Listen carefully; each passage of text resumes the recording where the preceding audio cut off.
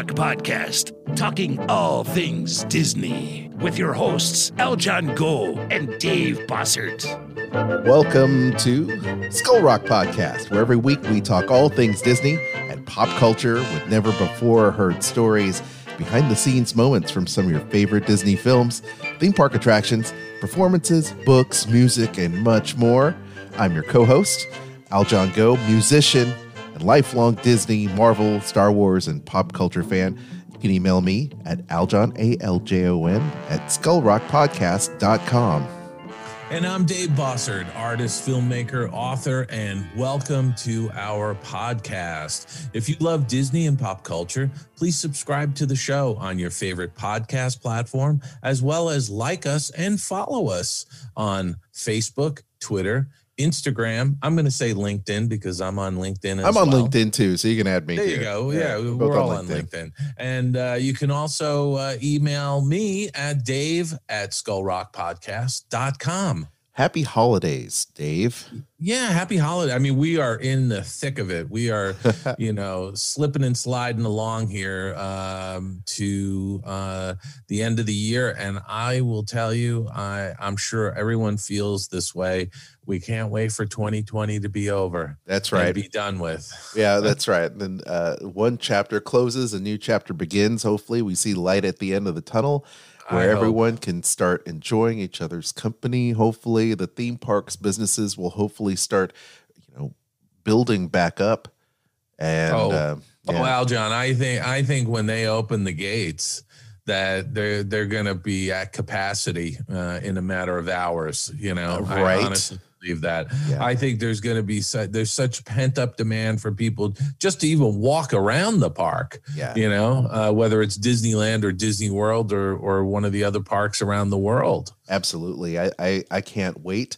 I cannot wait. And in fact, we're going to be talking a little bit about some brand new merch because they just started selling some merchandise from Avengers Academy, right? Over there at Disneyland, over there at Downtown Disney. Downtown Disney. Yeah, so that's super exciting, and I'm looking forward to the Avengers Campus. I wish and hope that it's someday they're able to work out the differences between Universal Studios and Disney so that we can have a true Marvel addition to Walt Disney World and on the Disney World side. That'd be amazing. Oh, I think eventually they're going to get to that place. But, before we get to some of that stuff, I want to acknowledge, because today's Monday, December 7th. Obviously, it's a World War II anniversary, the bombing of Pearl Harbor and the entry of the United States into World War II. But on a happier note, it is the birthday of animation legend Freddie Moore was born on this day in 1911. The other thing I wanted to point out is that the second Silly Symphony cartoon, El Terrible Toreador, directed by Walt Disney and featuring music of Carl Stalling, was released today in 1929. That's so cool. And the other short that I wanted to give a shout out to that was released on this day was the Donald Duck and Goofy short, No Sail, which was released in 1945. And it was directed by Jack Hanna. And it's Goofy and Donald go sailing in a coin-operated rented boat, but they have to deal with sharks when they run out of nickels. How's that? I love it. I used to, I remember watching that in particular when we would stay at the Walt Disney World Resort, and they would have resort TV playing the Disney shorts. At the time, it was like YouTube 1.0, so not a whole lot of classic Disney clips were available online. Soon they started kind of coming up, and then Disney is now able to show those on Disney Plus, which is really cool. But I used to love watching those.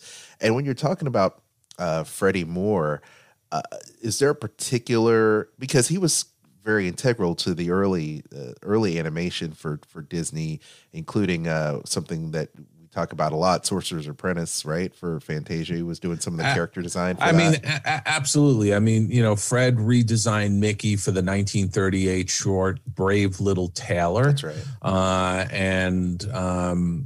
that was really the last significant appearance of the pie-eyed Mickey Mouse character. And then he went on to redesign the character further into the Sorcerer's Apprentice version of Mickey Mouse that we all love. And that sort of remains the official look of Mickey Mouse to this day. It's really probably one of my most favorite versions of Mickey Mouse. And I have to say, Fred was such an incredible animator that some of the 9 Old Men actually worked for him in the early 30s. So, Fred was an amazing talent. He was a chum of Ward Kimball's. They were pals. And if you remember in Pinocchio, when they go over to Pleasure Island, you've got Fenwick, who's essentially a caricature of Freddie Moore. That's right. That's right. Yeah, that's right. So, but he had a tragic end. Passing away in 1952. Walt actually fired him in the late 40s for a brief period because he actually came to work drunk one too many times. Yeah. And it was kind of sad, and it's an issue. Obviously, alcoholism was an issue over the decades with a lot of artists that worked in animation. We know a lot more now than we knew back then, and there was no such thing as human resources at that time that could allow maybe Fred to get some help. But that said, I will say that Timothy Mouse, one of my favorites that he designed, and I feel that maybe he was able to bring some of what was good about Timothy into the reimagining, the redesign of Mickey Mouse, maybe.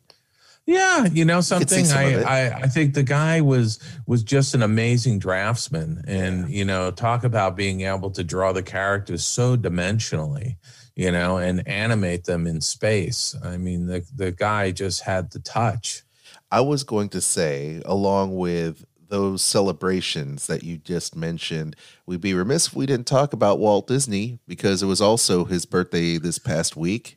Yeah, this past Saturday, December 5th, Walt Disney was born in 1901. Man, what else can we say about this guy? This is why we're here. It actually all started with Walt Disney, right? That's right. It really did. Yeah. And by the way, there was a little an early sketchbook of his from 1918, 1919 that's up for auction in the Van Eaton auction coming up. I think we're going to talk about that in a little bit. Yeah, well, that's really cool. I mean, there's a lot of really cool things. I love those auctions. You can always, for me, anytime I get a notification about one of these auctions, estate auctions or something where private collectors letting some stuff go, it blows my mind what all they have, whether it's ride vehicles or a miniature train or something that Walt Disney had in his possession or maybe gave as a gift, and now this person has passed on. It's amazing what kind of stuff comes out of the woodwork. I know it really is. And there's always surprises and treasures that pop up, Well, I'm looking forward to discussing that for sure. But I love the fact that at least in December, Walt and I share at least a birthday month, and I'm down with that. That's right. It was your birthday last week as well. That's right, man. Yeah. We're celebrating the birthday weekend, so we're happy with that. At least I'm happy with it this time. I think we're looking at margaritas and some Mexican food tonight. That's what I'm looking forward to. Excellent. That is excellent. Well, I can't look for that out here in California because we're under a lockdown again. Well, they shut down all the restaurants and whatnot, so we're just staying indoors. That's right. Well, that's why we're doing like a Hub Grub thing. They're going to be delivering to the house. This is what we're doing. All right. Absolutely. Awesome. Let's move on to what's going on in terms of news, shall we? Yeah, let's do it. Skull Rock Podcast, ripped from the headlines. It's Skull Rock Podcast headline news. Radio Disney! Kicking back or on the go. I'm turning on my radio. They play the tunes that I want to hear. Radio Disney, we're all here. Radio Disney. Oh, man, Dave. Radio can you believe that another era might be coming to a close here? Well, you know, this is just another example of how big the Walt Disney Company is getting. They're getting so large that some of these legacy businesses that they have gotten so small that they're just, you know, they're a pimple on an elephant's butt, you know, and they're just getting rid of them. It's really kind of interesting. You know, I don't know what the listenership was for Radio Disney, but it was a shadow of itself from its heyday. Yeah, I remember watching a documentary, and by the way, Rob Plays is a great YouTuber. He's got this this channel. He just renamed it. I think it's for Main Street something or other. And so I apologize, I don't have it up, but he did this wonderful mini documentary about Radio Ah moving and then to Radio Disney and what had happened about, you know, Disney always wanting to get into the children's radio format, but coming from the world of FM radio, it was incredibly hard to sell. And it's just an amazing mini documentary about the ins and outs of radio and taking a concept and Disney adopting that concept and format and basically leaving the people that originally started it a little high and dry. But here we are, a good almost 25 years later, right? Yeah. And here we are, and it looks like they're shutting down early next year. This is from the Hollywood Reporter. It's shutting down Disney Radio Disney and Radio Disney Country at the first quarter of next year, resulting in the layoffs of 36 full and part-time employees. And because of this restructuring, part of that is going to be mandating an increase in production of content for streaming platform Disney Plus and Disney Channel. So while they're ramping up that type of production, that type of content, they're going to be abandoning some of the older revenue streams that they have. And I think it's just, once again, sign of the times. You know, Aljon, you have a radio background. You were in FM radio. Yeah. A lot of the Disney Channel, I believe all of it was on AM, wasn't it? They started migrating. AM radio? Yeah, they started migrating to that. I think they only had a handful of stations in key markets that were operating in FM. And I can tell you that it's really small. It just has dwindled. And I think a lot of that is because of the advent of streaming and satellite radio. Definitely streaming these days. I mean, you can even tell between Sirius XM moving to the more digital platform and other radio stations not only offering the terrestrial FM or AM band radio, but also offering streaming on an app, because it seems like everybody's doing it. Everyone's doing it. You know, it's interesting because the only time that I have gone to the AM band on my radio is actually to go to KNX radio out here in Los Angeles for traffic and weather. Yes. If I'm in the car. And even that, I don't find myself doing anymore, because if I hit a patch of traffic, I oftentimes just pull up SIG Alert on my phone to see what's going on. Exactly. You know? Google Maps, Waze. There's just a lot of different ways people consume that information these days. And I guess the bigger question is terrestrial radio still viable in this day and age? And I say yes, it is. However, well, at least FM. At least FM is viable. AM, I don't know. I think people are accustomed to having a higher definition experience when it comes to their audio. Sure. And so, but it is sad. You know, Radio Disney launched in 1996 and it had 23 stations during its peak. And it says in 2014, the company sold 22 of those stations and they moved to satellite and digital distribution. Yeah. So right now, Radio Disney may still be around, not in its current form, but maybe just as a channel on Sirius XM or digital or whatever the case is. And they could very easily continue Radio Disney in a different format if they so choose. You know, I didn't even know they had a Radio Disney Country. Oh yeah, it's I great. have no idea. I never listened to it at all. I have to say, on Radio Disney, I never really listened to it, but I was actually interviewed on the Chicago affiliate many years ago. And went into their studio, but this was like, I think back in the 90s when it was like the heyday of Disney radio. Yeah, I think I like Radio Disney for what it does and what it tries to do. I just think that the platform needs to evolve and change. And, at least I can tell you that, I help run Sorcerer Radio, which is a fan-run streaming platform, and we're incredibly popular. Several million downloads of our app, hundreds of thousands of people listening to us every day.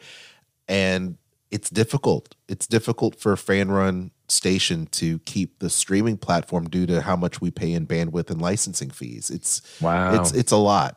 It's a lot. And of course, we promote our show, our podcast on those airwaves and different things like that. It's just a different beast these days, but it is very sad because I am such a fan of terrestrial radio. I still believe there is value. How that morphs and changes is we'll have to see how that is doing there. It's just incredibly difficult to sell ad time these days. Incredibly difficult. Well, something, I listen to terrestrial radio every day that I get into my car and go for a drive.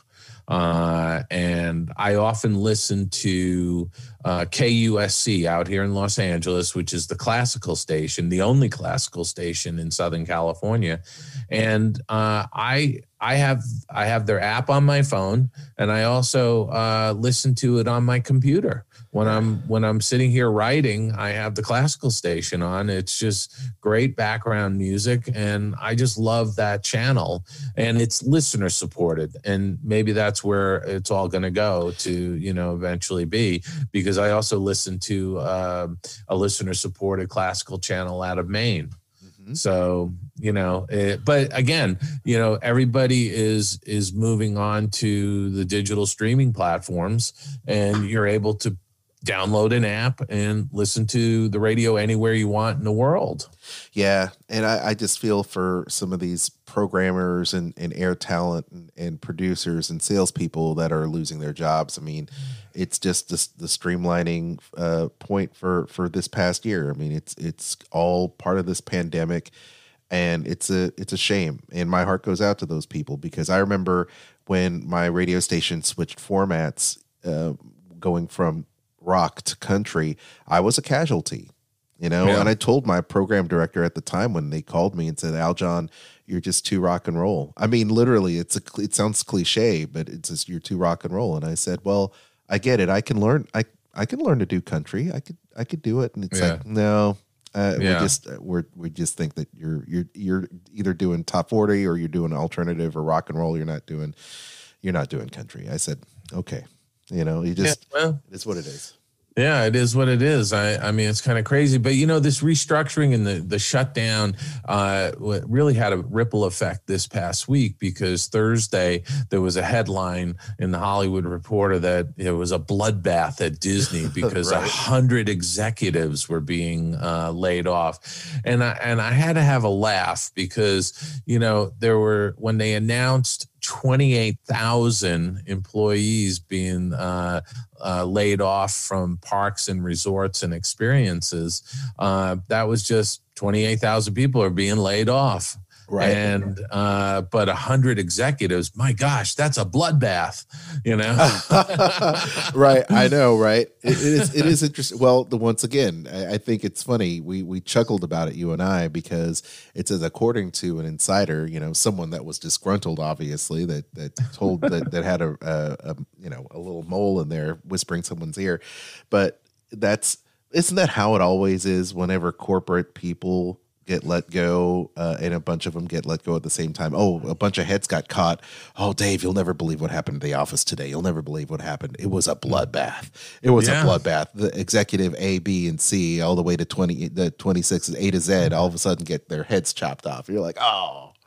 But I have to tell you guys something, because I was at the company for more than 30 years, and I had been through so many of those layoff announcements and restructurings, and survived them.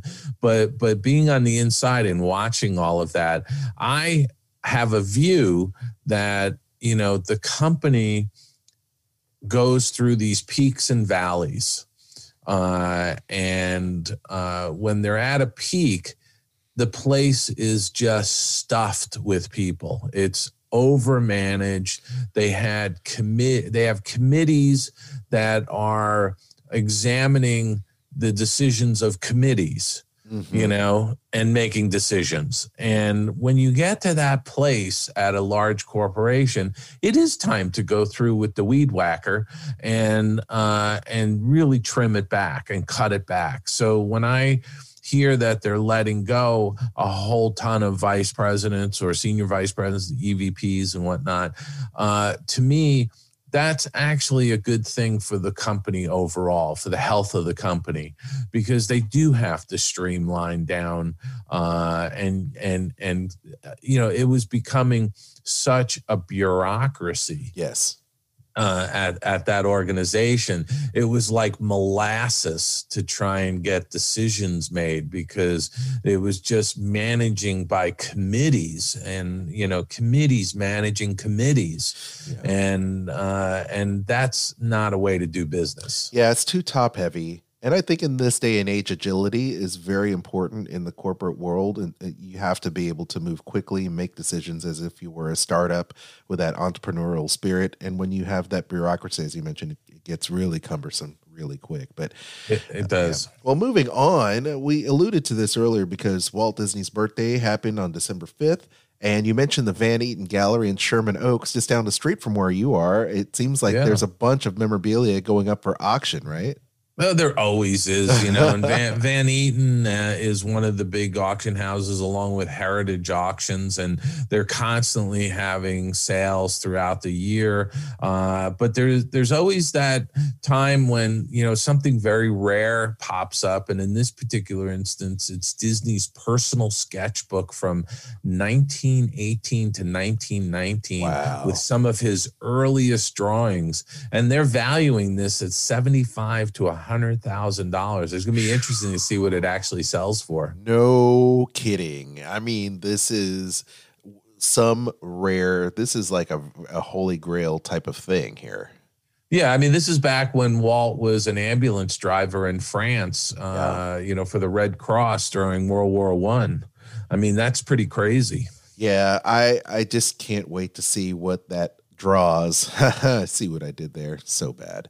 But it looks like there's a bunch of other things in there as well. It was that postcard happened to be part of that sketchbook included with it, or is it something completely different?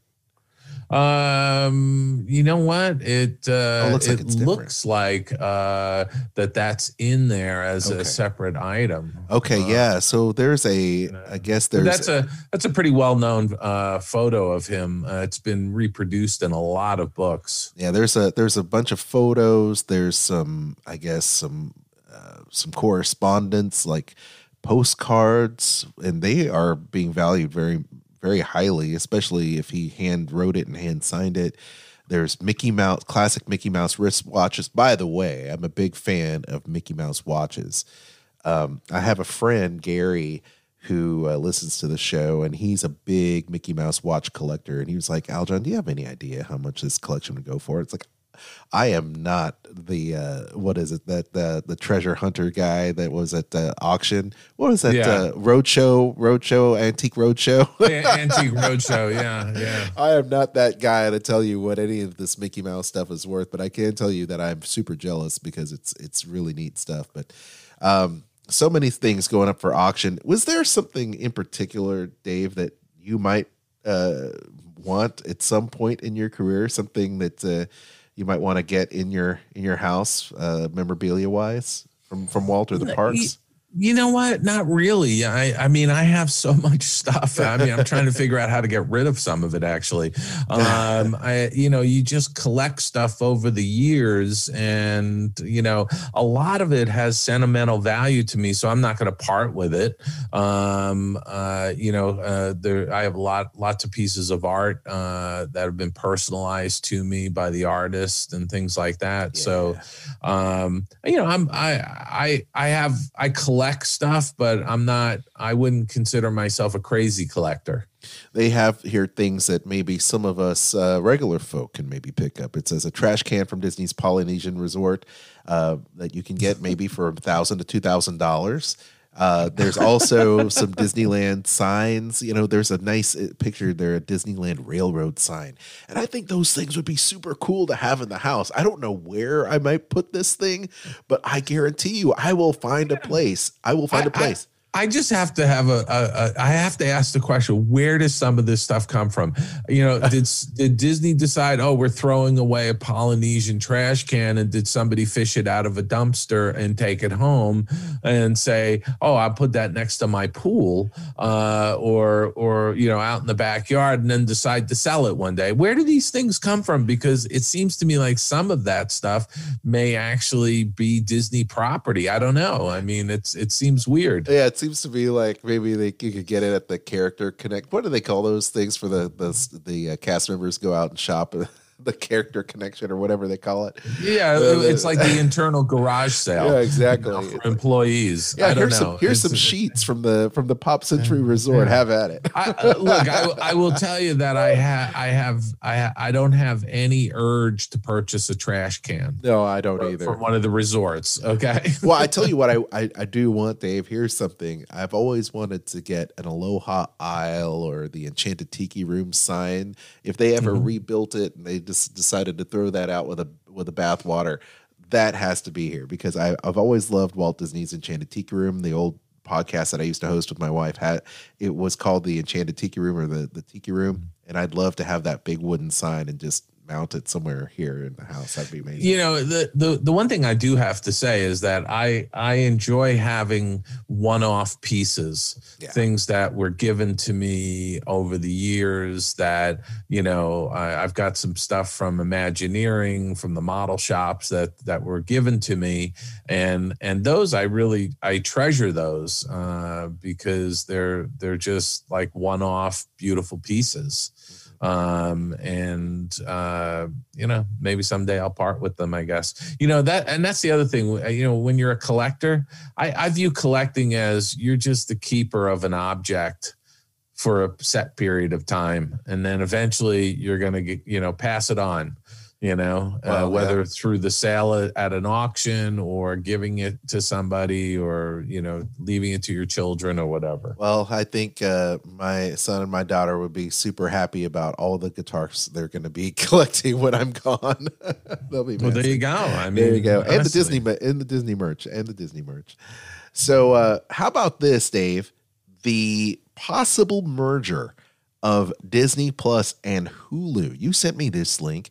And it looks like this could be another way that they could leverage their content, because they are I don't know how many percentages Disney holds of Hulu. I know they're the majority shareholder. I think they have like 75% of it now, and they are in charge of it from a management standpoint. So from my view, I had mixed feelings about this. I was sort of like, if you're going to fold Hulu into Disney Plus, I mean, I'm not really sure to what advantage are they going to boost revenue by doing that. I know that the article talks about the fact that Hulu has 22 or whatever it is, 25 million subscribers. If you fold all those people into Disney Plus, it'll put Disney at 100 million plus subscribers. I thought that for me, having Disney and Hulu as part of the bundle with ESPN allows me to go into Hulu to see, more adult-oriented type of shows that are not going to tarnish the Disney brand. Exactly right. Exactly right. And my wife and I are Hulu subscribers, and we're also like you. I mean, we're Founder Circle members, so we're Hulu, Disney Plus. We're not ESPN. We didn't get that bundle, but we watch Hulu all the time, and not only for all the other streaming content and the great content that they do have, horror movies and different things, the more adult content, but also for our local TV. So we've totally cut the cord. So it'll be interesting to see what happens there. There is a place for that stuff on Hulu, Deadpool movies, all the different kind of stuff that they have. I mean, look at all the content they have through Fox Studios now that they're able to put there on Hulu. And that's what I thought they were going to be doing, is putting all that stuff over onto Hulu, all of the library of films and whatnot. So I again, I have mixed feelings about this, and it's I feel like they should just be two separate things. Bundle them together and sell them together, but it really, to me, is its own brand. Well, I'm going to skip around to this next part because it does kind of loop into the whole Disney Plus situation, which is the Black Widow. And it says that, and we've known about this now for a few days, Black Widow, will it be announced on the Disney Plus call, the investor call next week? Is it the investor call? There's some type of media investor call that's going to be taking place on the 10th, just a few days away. And with the recent announcement that Warner Brothers is going to release, and this is later on in the show, we can talk about this, a bunch of their content and movies for this next year on HBO Max. Do you believe that maybe Disney's looking to go ahead and make a huge announcement about all the films that they're going to be releasing on the platform? You know what? It's anybody's guess right now because of this pandemic. And I think that what Warner Brothers is doing, and by the way, the guy running the studio over there, his name slips my mind, but he was actually the guy that ran Hulu. He launched Hulu. Yeah. Well, let me see here. I just want to get his name, because it is rather interesting that they did that, but I think it's because of it's Jason Kilar, right? He's the CEO of Warner Media, so he made that announcement, and of course, there's been some backlash from the theater owners, including the CEO of AMC, Adam Aron. Oh, can't be happy about that. No, but again, I think this may be a Hail Mary pass for HBO Max, because since they launched, they've only signed up like 22 million subscribers, and when you look at Disney Plus launching, and in 10 or 11 months, they got 74 million subscribers. HBO Max has some catching up to do. And so with the uncertainty of when theaters are going to reopen and all of this, these tentpole movies they've got, at least they said they were going to do a day and date release on HBO Max and theaters, Right. But the economics change, because now the theater owners are going to get a bigger slice of the box office pie,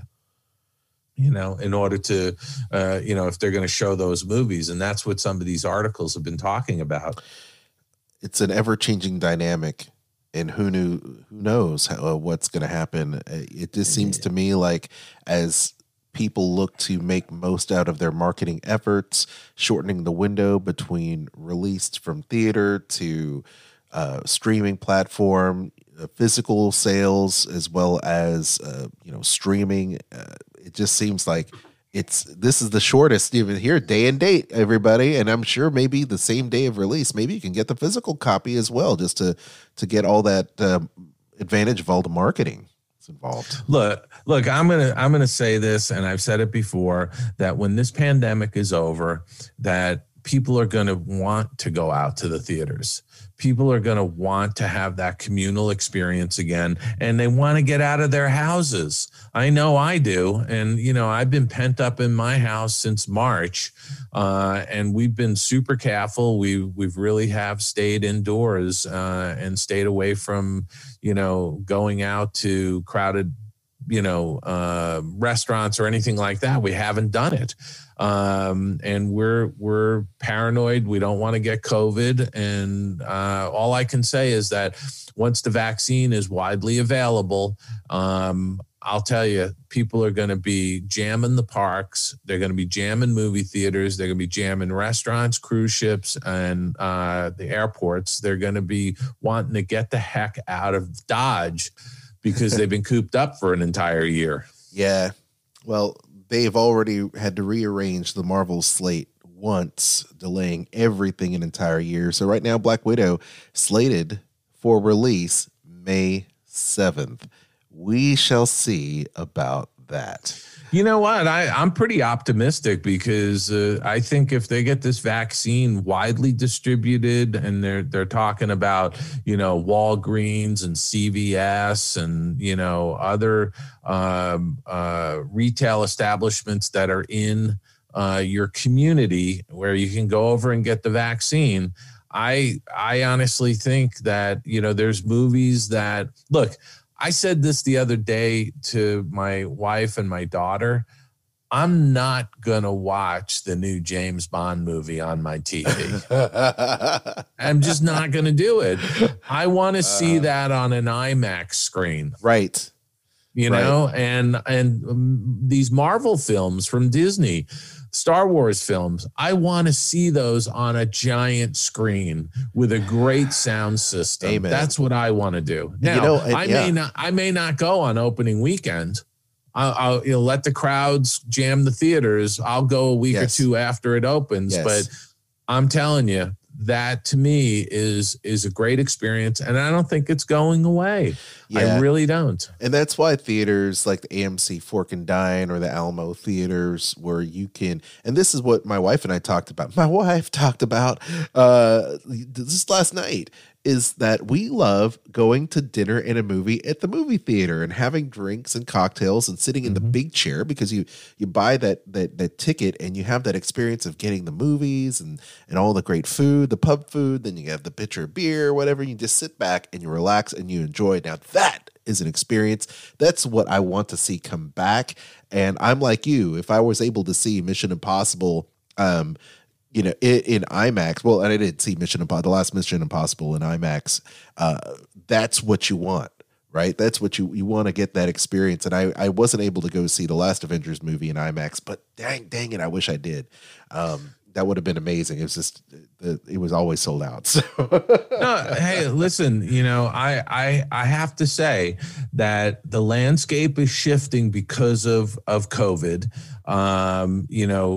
The retail world is never going to be the same because people have quickly shifted to online.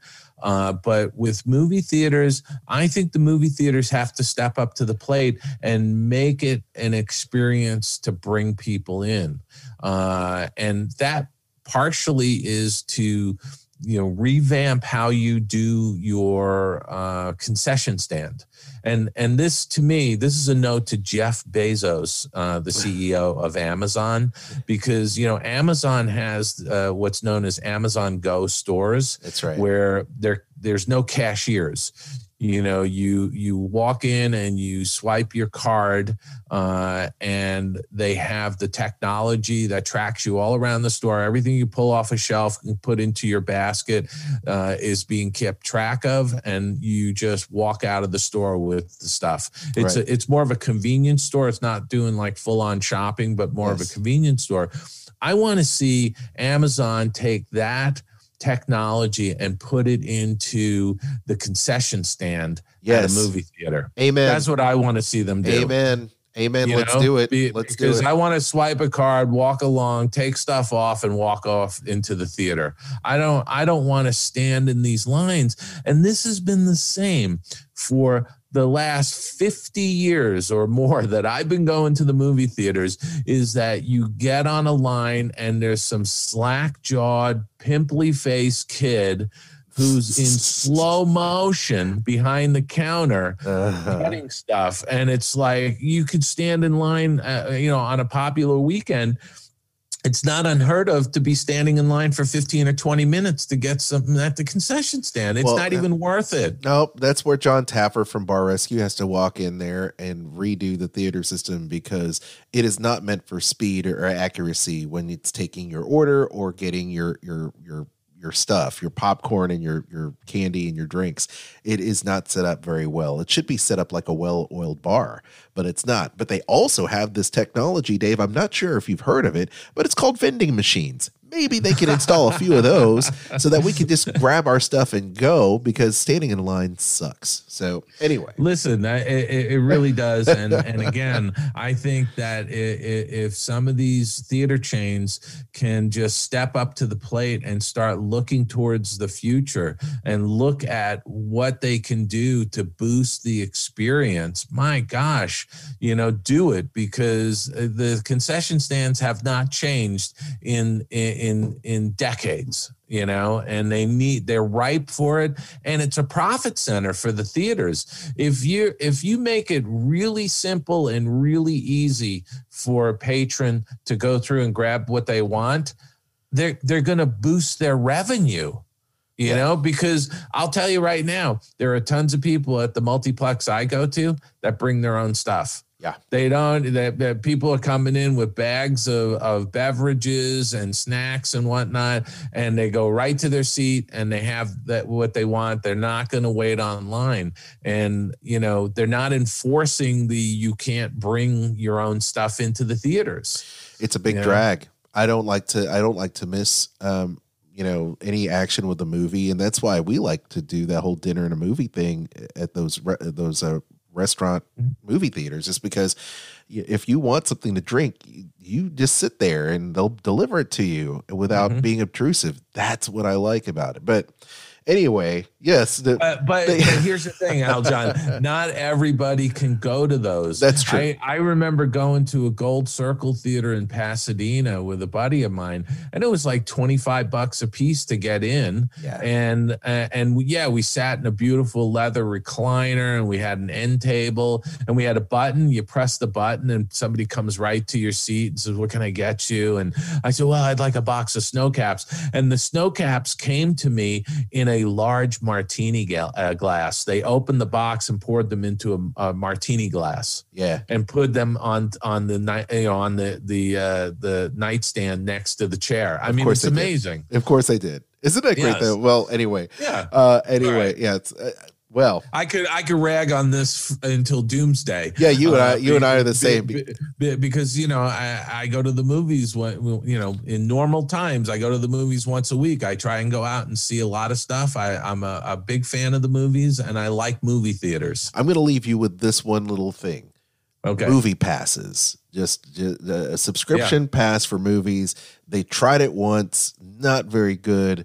I think it's time for them to do it again. And when the theaters are back up and running at full strength, sell subscription passes to see movies and give these members some great perks so that they can go populate your movie theaters and keep people employed. That's how we're going to win, with experience and subscriptions and perks for watching movies. That's one of the perks can be a fast pass at the concession stand. Well, shoot, amen to that. I'll take it. Hey, speaking about movies, George Lucas in a recent interview had mentioned the reason why he walked away from directing the last sequel trilogy, and he admitted that at the time, this is through comicbook.com, at the time I was starting the next trilogy, I talked to the actors and was starting to gear up. I was also about ready to have a daughter with my wife, Melody. Melody's awesome. It takes 10 years to make a trilogy. Episodes 1 through 3 took me from 1995 to 2005. He said, for the Star Wars archives, he said, quote, "I'll still be working on the next episode in 2012. I would be 69. So the question was, how am I going to do this? Am I going to do this for the rest of my life? Do I want to go through this again? Finally, I decided I'd rather raise my daughter and enjoy life for a while." Interesting thoughts. Hey, you know something?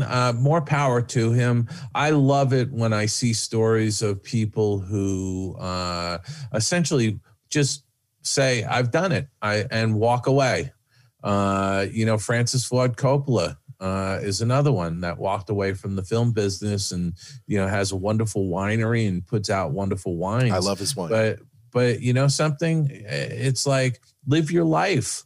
And I think that, Lucas did a great thing by putting the Star Wars franchise in the hands of a company like Disney. Yeah, I do too. And I think that they are only just shy of really naming the heir apparent to Lucasfilm. Say what you like about Kathleen Kennedy and the different decisions that have been made since the purchase of Lucasfilm in 2013 by the Disney company. But I will say Favreau and Filoni, those are the two I trust on the ticket there to run things over there at Lucasfilm and make sure if the Mandalorian is not a barometer, an indicator of what can be done to help service and unite fans, I don't know what is. The series is amazing. It's so super brilliant. The last 2 episodes, Dave, have been great. I don't know if you binge watched the last part. I'm all caught up. You're all caught up. In fact, I was, shaking my fist because I wanted to see the next episode, and it won't be up until next week. But I know, right? Once again, it's just a brilliant piece. The last 2 episodes have been absolutely brilliant. So I look forward to seeing the rest of what The Mandalorian has to offer. And I'm happy for George Lucas. Here's an interesting story for our listeners and you, Dave. So when George Lucas was being inducted into the Disney Legends at D23 Expo several years back, I was actually next to him in the park. My wife and I were, of course, at the Enchanted Tiki Room with our friends Bubba and Taylor, and we're getting a Dole Whip, getting ready to go into the Tiki Room, and we turn around, and Bub goes, Aljon, look to your left. I look to my left. Lo and behold, it is George. It's George's entourage. I think Melody, his wife, was with him as well. And we all sat down, and we sat down next to him. And we turn around, of course, his handlers were all there. And they knew that I was looking at George, and I just couldn't believe it. The entire time we're singing the Tiki Room song and we're watching the birds come down and everything. And there he is tapping his foot and singing along. It was so great to see him enjoy, from my understanding, one of his favorite attractions, which was the Enchanted Tiki Room. So there you go. That's awesome. That is really awesome. By the way, just getting back to Mandalorian. Yes. One of the things I really, really enjoy about The Mandalorian is the end credits and the artwork. Yes. I absolutely love the production design artwork that they put up. It's just gorgeous. It's like watching the bonus features of a DVD. And I love seeing that production, just the way they illustrate the child and the different concepts, almost like storyboards for the entire episode. It's quite beautiful. I mean, I have to say, I am not looking at the names. I'm looking at that artwork behind it. It's beautiful. And I hope that somebody takes all of that artwork and puts it into a book, a Mandalorian book of art. It's gorgeous. Hey, you know what, Dave? You better go ahead and pitch that right now. Go ahead, take it and make a new book of Mandalorian art. Go ahead and do it. I'll tell you, that'd be something that would be torn off the shelves. No kidding. I would buy that in a heartbeat. That would look amazing as a coffee table book. But, another thing that looks amazing is people's first chance to get their very own spider bot from Avengers Campus at Disneyland Resort.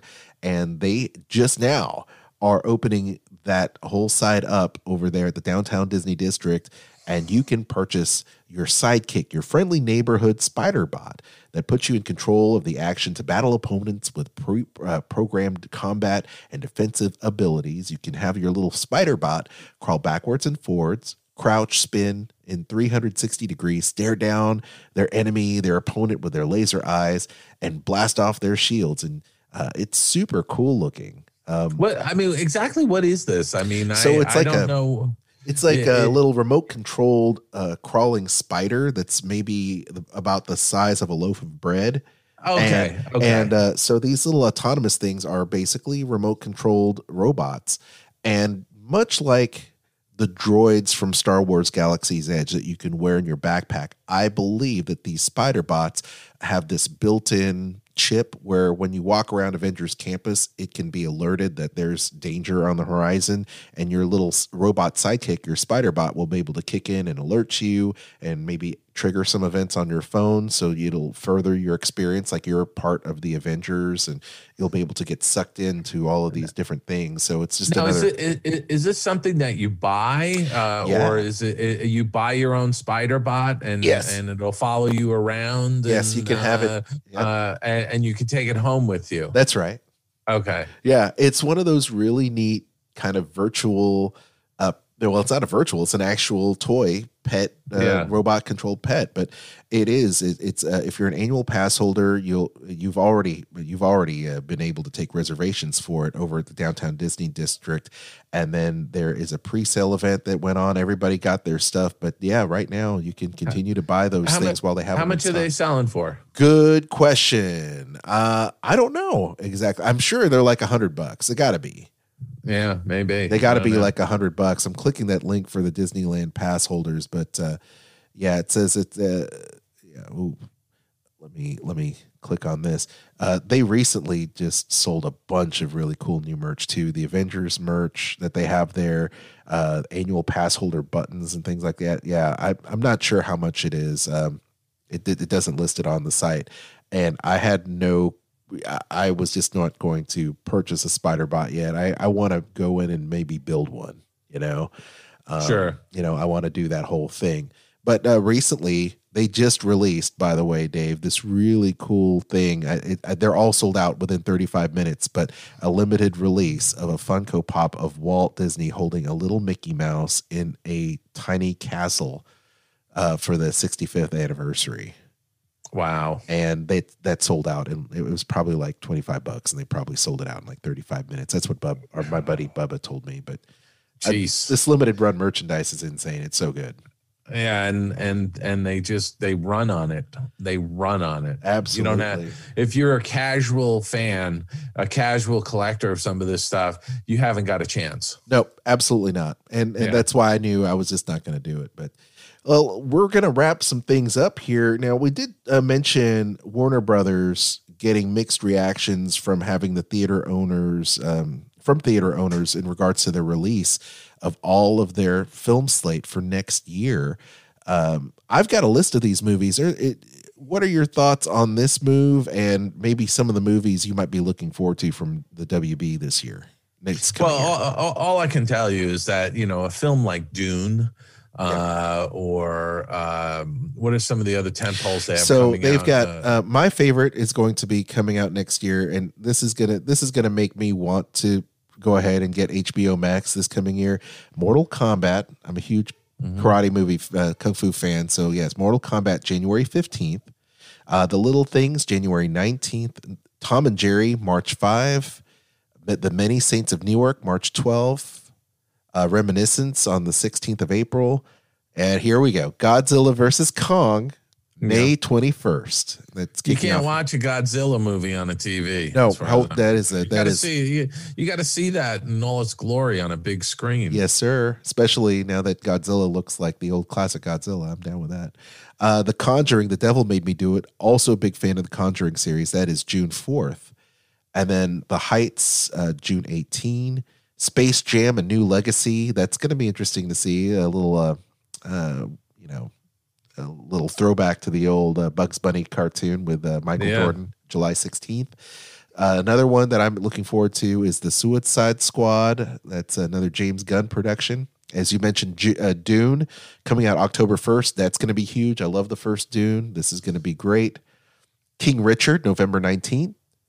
I'm looking forward to this. The Matrix Part 4, December 27th. That was the other one I was going to mention as well. But, I think, Dune coming out October 1st, I mean, the theaters are going to be reopened by then. Yeah. It's going to be, I want to see a film like Dune or Matrix on a big screen. Amen to that. And I'm willing to bet that next summer is going to be a robust summer for movie going because of the fact that we're going to be beyond this pandemic. Absolutely. I've got this little clip here for you, Dave. Let's see if it brings up any memories. Ladies and gentlemen, I want you to sit down, relax, and dance to the rhythmic music of Lenny and the Squig Tone. I'm Lenny. And I'm the Squig Tone. And that's Max. Okay. This song is called Night After Night, and it's about 2 nights in a row. Tonight, I held you in my arms. Darling. Night after night, sampled all your tones. It's so great. It's so great. Lenny and the Squig Tones, I think one of my favorite introductions. Before Kramer entered the room off kilter, there was always Lenny coming in saying, "Hello, girls. Hello, girls. Hello, ladies." David Lander, who played Squiggy in Laverne and Shirley, passes away at the age of 73. And he was best known as Squiggy on the ABC sitcom Laverne and Shirley. Died Friday evening at Cedars-Sinai Medical Center in Los Angeles, and he was 73. Died from complications to multiple sclerosis that he battled for 37 years. He went public in 1999. He's worked closely with the MS Society, speaking out about his experiences with related conferences. And he starred opposite Michael McKean, another great comedian and musician who played Lenny. And they were the characters were developed by longtime friends and collaborators while they were students at Carnegie Mellon University. And it is definitely sad because those two were one of the reasons why I watched Laverne and Shirley growing up and never missed Laverne and Shirley or Happy Days growing up. It's very sad. 73, that's young. And I also have to say that he worked in the industry for about 15 years after he was diagnosed with MS, before he ever told anybody about it. And I thought that was interesting. He said, in past interviews that, hey, he was able to work. He wasn't in a wheelchair. He, went about his life, and it was no one else's business. And so he kept that under wraps for 15 years before he let it out publicly. Yeah. It was great stuff. He, as you said, he did work, did some roles on the Drew Carey Show, Twin Peaks, A League of Their Own.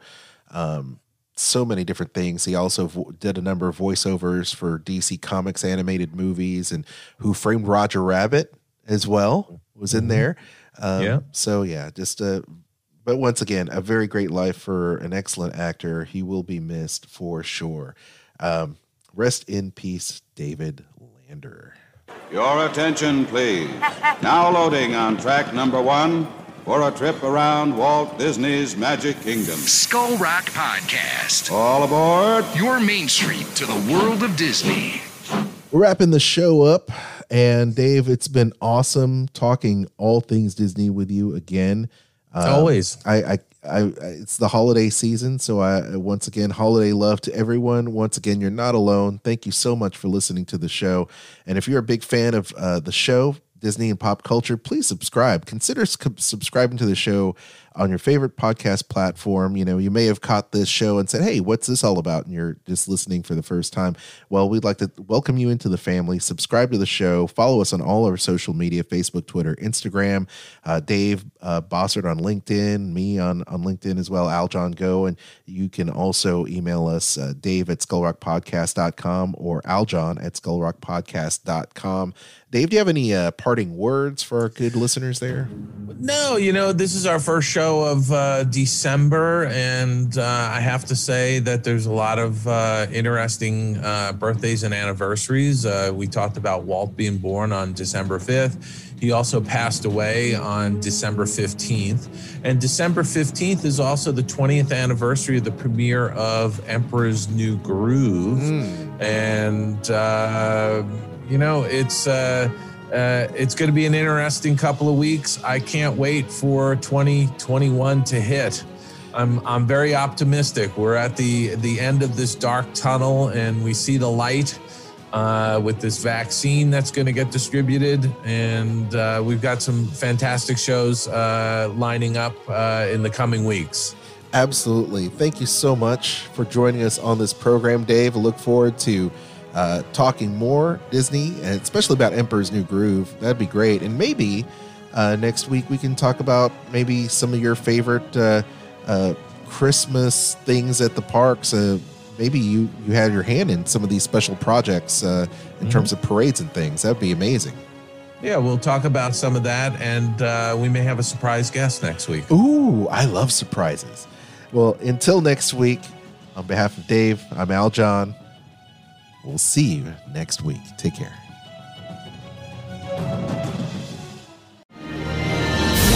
I'm Al John Go, co-host of the Disney List podcast, as heard on Sorcerer Radio, as well as Skull Rock podcast, here with my wife, Kristen. Hello. Hello. You are an earmarked agent who books Disney travel and vacations for people all the time. Give our listeners a reason why they'd want to give you a call instead of just booking a trip by themselves.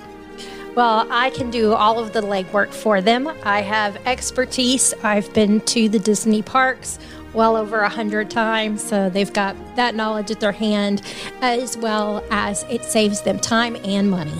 Where can people get in touch with you so that they can book their next Disney cruise, Disney park trip, Adventures by Disney?